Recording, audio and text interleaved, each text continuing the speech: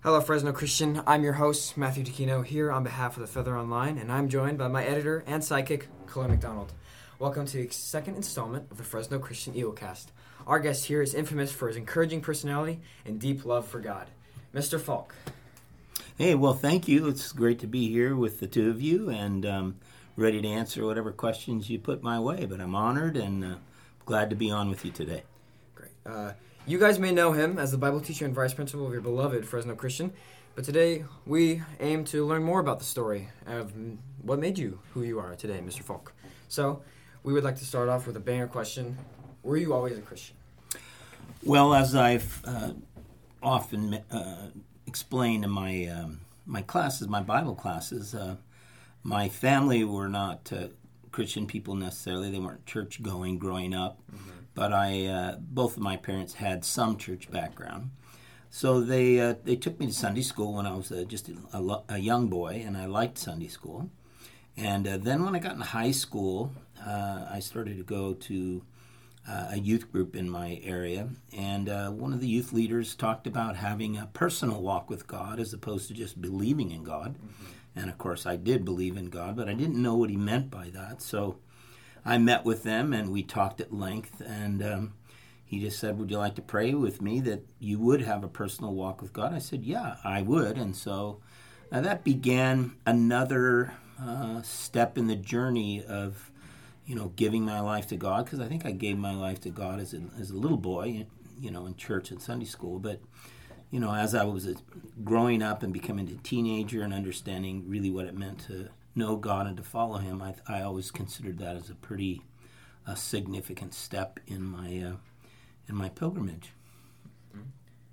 So you are a pastor, correct? So would you say that your walk in Christ was a way, like when you talked to your pastor when you were younger, that inspired you? Like you want people to do that? Was that like why you were a pastor? No, that's not how the story goes for me. Mm-hmm. The story goes for me when I finished high school. Like most high school students, I wasn't sure what I wanted to do, but I know that I had a deep and great love for kids, and so I went off to school to Cal Poly, and in the time that I was over there, I decided I wanted to be an elementary school teacher. Mm-hmm. So I started taking classes, and I got in a group of students that were pursuing that kind of thing, and I felt like, yes, this is what I was about, this is what I made for, because I've always really liked kids, and I actually worked with kids when I was in high school, much like our elementary internship program that we have at school, where high school kids just come across the way and work with elementary kids. That's what I did in high school. And so anyway, I was off at school, and I came home on one weekend and was hanging out with some friends of mine, and we went to a kind of a prayer meeting, and I had a very profound encounter with God. And in that encounter, I felt I heard the Lord say to me that he wanted me to be a minister. So that's where the change happened. I changed from pursuing being an elementary school teacher into training to be a pastor. So I finished school and went on to more school for training, and then was ordained and licensed. And I've pastored 3 or 4 churches in the course of my lifetime. That was really my life pursuit. Yep, that's how it happened. Okay. So that leads us to our next question. Where did you grow up? Where did this all start? Well, I grew up right here in Fresno. I was born in Turlock. My dad's family was from Turlock, but I was born in Fresno and grew up, went to local high school, went away to college, and then came back and finished at Fresno Pacific, and went away to college again to Los Angeles. I worked in Santa Cruz for many years. In the summers at a camp, Mount Hermon. I studied in Israel for a period in my college years. And, I've kind of lived all over the place, but Fresno was where I was raised, went to school. And I returned to Fresno about 30 years ago after having lived in a lot of different places. And we ended up with my family back here in Fresno and have been here ever since. That's a great story. So, like you said, you've been a pastor, and you're obviously a Christian, obviously. So what did that mean to you? Does that, affect the way you live your life? How do you see others? What does it mean to you, Mr. Falk? Well, we all are aware that there are different roles, the Bible calls them gifts, that God has given to the church. And certain gifts are leadership type gifts, and certain gifts are teaching type gifts and serving gifts. There are all kinds of different ways in which people live and are faithful in the life of the church. And because I was given this gift, and because I trained for many years with the gift of being a pastor and being a teacher, even though currently I'm not like a pastor of a church necessarily, I'm still doing and living out these kinds of gifts that have given to me to teach and to lead and to guide and to pastor. And that's what I do here at Fresno Christian. It's not a church like a typical church, but we're people of faith here. So my role very much here is like that. It is like a pastor. In fact, during my time here, I actually have had the title campus pastor. I don't have it now, but when I was here prior, that was actually my title at school, campus pastor. So being a pastor and being a bivocational pastor, being a teacher about Christ, have you ever had any low points with Christ? Like where it was really hard to follow Jesus even though you really wanted to? It was just a little difficult for you. Have you ever had those? Yeah, certainly.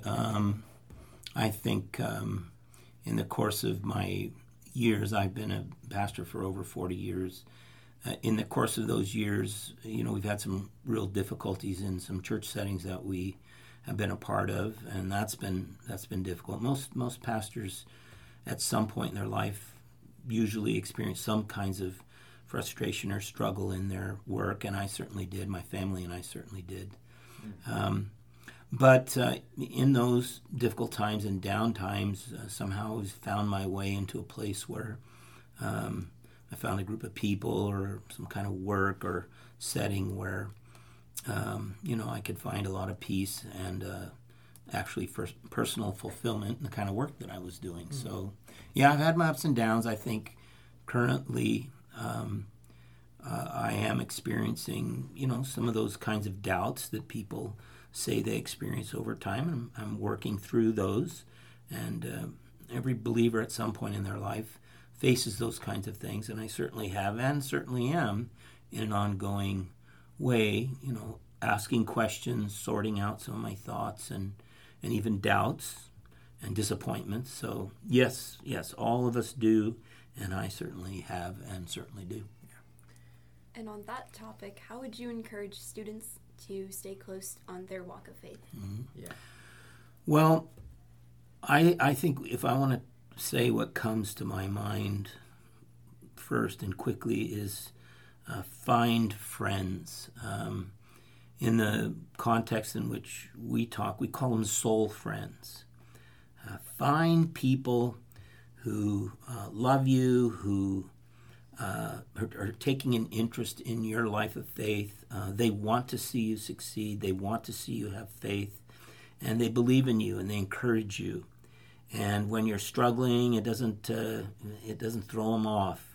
When you're things are difficult or thin, they're not going to give up on you.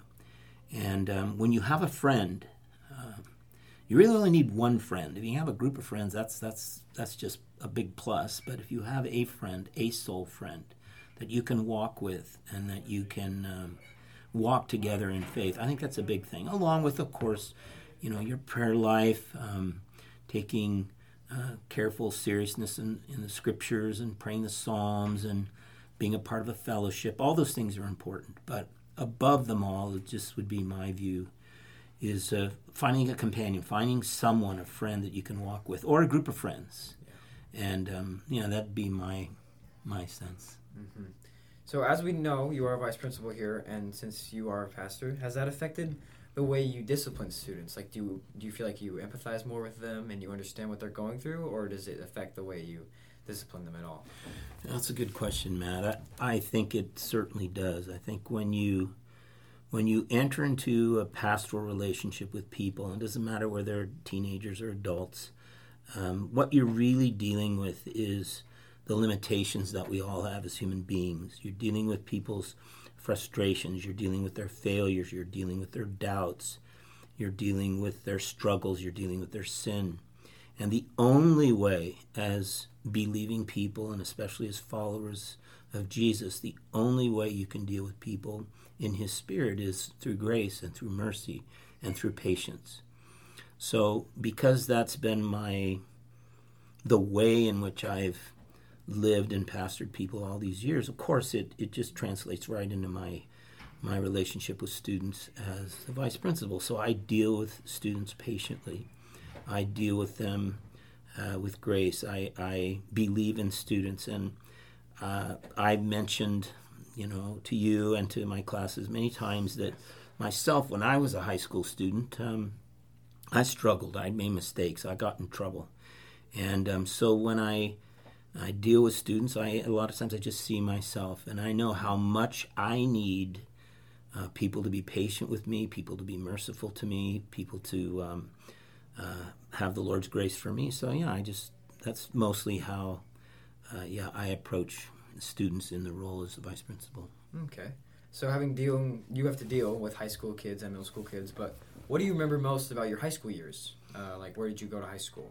I went to Bullard High School. I graduated in 1973, and I had a great time in high school. It was not everyone does have a good high school experience, and I think it's important to say that and be aware of that. Not everyone says, "Oh, those are the best years of my life." Sometimes people say those are the roughest years of my life, and that's understandable. For me personally, I had a great 4 years in high school. I was very involved in my school. I was involved in student government, class president, student body leader, that kind of thing. I played football. I played baseball. I was involved in the forensics and drama, and I just was immersed and had lots of good friends. I liked the girls. I just had lots of girlfriends. Unfortunately, I think I might have been perceived as a bit of a player or something, but I liked my friends.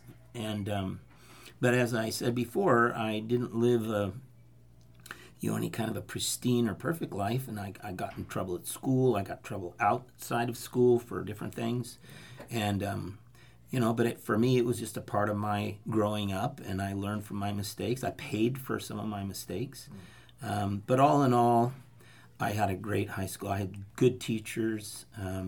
My parents were good parents, and I think I had good friends. And so, I think I had a good high school experience. That's good.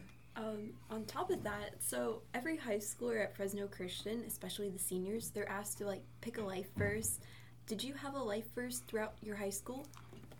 I didn't have one throughout my high school, but I would say if there's a verse that, a couple obviously come to mind, but one of them that just comes to my mind right now is the one that I, from time to time I've said it, I've kind of thrown it out there with this kind of question, and it's this statement where Jesus said, "What does it profit a man, what does it profit a woman or anyone if they gain the whole world but they lose their soul?" Yeah.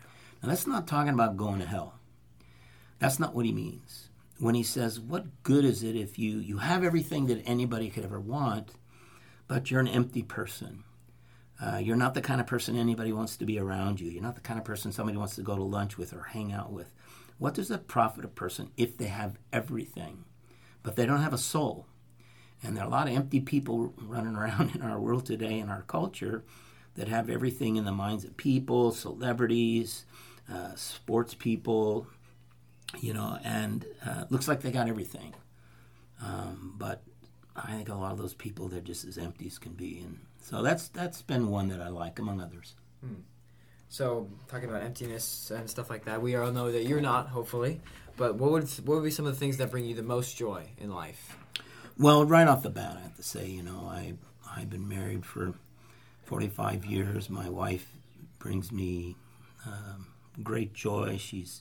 Everything good in my life really has come from my relationship with her. I have 3 kids, 3 daughters, grown daughters, and they're just amazing. I talked to my daughter Susie today. She was off on a business trip, and I hadn't seen her, talked to her for a couple of weeks, and I called her at lunchtime. I said, I just want to see your voice, hear your voice. I want to see you. Can you come over tomorrow? My 3 daughters are my great joy, and now 2 of my daughters are married, so I got 2 really cool son-in-laws, and then I got 2 great grandkids. So 2 grandkids who are great. So, that's just without any kind of comparison or equal. It's really the joy of my wife, my children, my grandchildren, my son-in-laws. Yeah, right at the top. Okay. On that Now, right below that, Oh, we're not done. Is? right below that is all these kids that I get to work with and be a part of here at school. Well, that's we're nice. next. So that brings us to our next question. We asked students around campus, what would you like to know about Mr. Falk? And one of the questions was, how did Mr. Falk meet his wife? Well, that's a good story, too. A lot of kids in our school go to summer camp. Hume Lake, I know, is a big favorite for a lot of kids here. And during my summers when I was in college, I worked at a summer camp, Mount Herman, which is over in Santa Cruz Mountains. And I want to just put in a plug for high school students. When you reach that age where you're in college, just encourage you to consider doing something. We have a lot of kids here that they work at Hume Lake when they graduate, and I just want to encourage you to do that. There's just really nothing like it. And when I was in college in summers, I worked at Mount Herman, and that's where I met my wife. I was working with high school students. I first started working with teenagers, junior high students in 1974.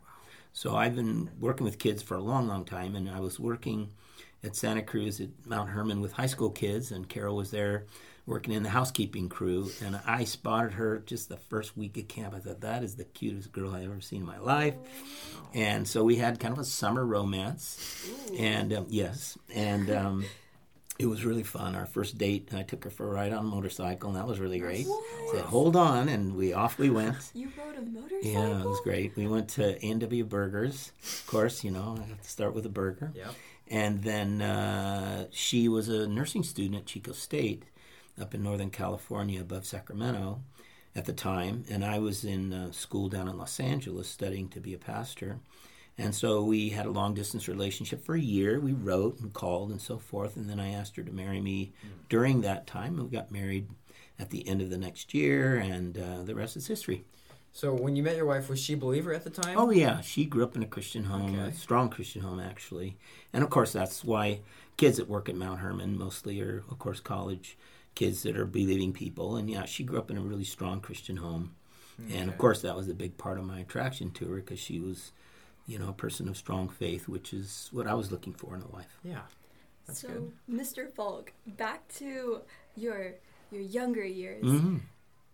In your Bible class, often, apparently, a bunch of the students have mentioned that you'll bring up that one time when you were a kid and you got in trouble, but you'll never elaborate on it. So a couple kids around campus, when they found out that we were going to be interviewing you, begged us to ask that question.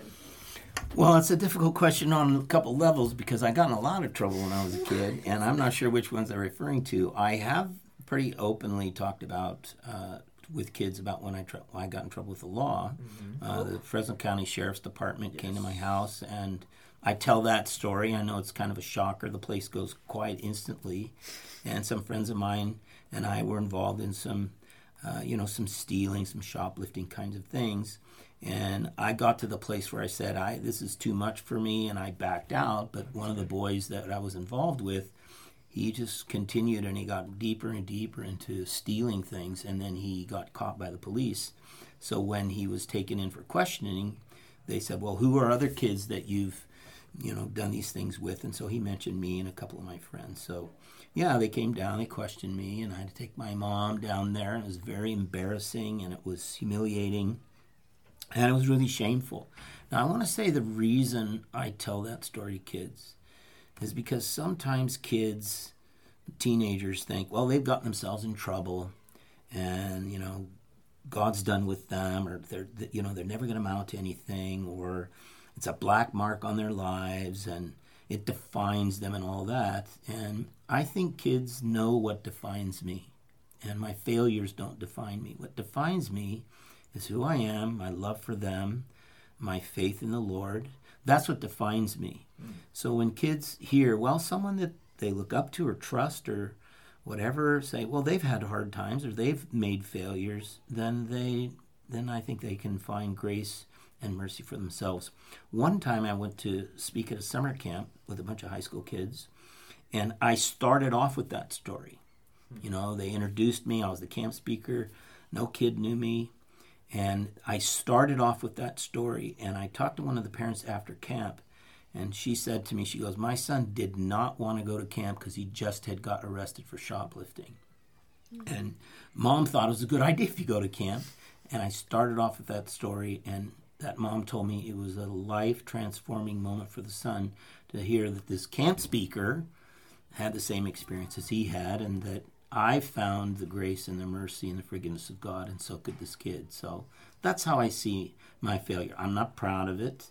I don't tell it to kids so that they can go, hey, he's really something because he got in trouble. It's not anything I'm proud of. I'm ashamed of it, actually, and it's not anything I would ever wish on anyone. Yeah. Right? But anyway, that's the story. That's how it goes. So to change topics on a little more of a lighter note, a lot of students notice that you have Buzz Lightyear and Mr. Incredible in a lot of the rooms that you teach in, and even in your office everywhere. right now. I'm looking at them right now. Why? What is the significance of Mr. Incredible and Buzz Lightyear? That's a really good question. It's my deep conviction that there's not enough joy in people's perception of the Christian faith. Now, fortunately, because I work here at Fresno Christian, I'm surrounded by a lot of young people. There's plenty of joy, plenty of laughter, plenty of fun around here. But sometimes what happens is people get older. The joy part of our faith kind of recedes to the background. And I'm a grown man, I'm an adult. So in some ways, I'm an example to teenagers about what does it mean to be an adult Christian. And I want to demonstrate in as many ways as I can that to be an adult Christian means to have that same joy that teenagers experience. They get together, they get in a room, they're having fun, they're laughing. It's not difficult for most adolescents, especially in our little group here, to know joy. And sometimes I don't totally know why it happens. I'm sure there's explanations, but the joy begins to diminish, and sometimes it just completely disperses out of the Christian life. So I intentionally try to bring joy into my classroom, to demonstrate that the Christian life is a joyful life. And what's better way to do that than the kinds of things that make people smile and make people laugh. And that I love Buzz Lightyear and I love Mr. Incredible because they make me laugh big time. They make us laugh. I know, they're the kind of characters. They're human. They're real. Yeah. They make mistakes. We laugh at them, but we laugh with them. That's why those two represent to me the kind of, well, one, I have to just be completely honest. I kind of see myself in both of them because they're both kind of goofy. They fall over themselves. They make mistakes. People laugh at them, but they're endeared. And that's kind of my self-perception. I think people laugh at me. They think I'm kind of goofy. I fall over myself a lot. But I also think that there's a love that I feel comes from people in the same way that I feel like I love Buzz and I love Mr. Incredible. So how's that for an answer? That's a great answer. Amazing. That's awesome. I think we're going to end it right here. Oh, with Buzz and Mr. Incredible. It's a great way to end. It's a great way to end. So okay. We appreciate you coming out, Mr. Falk.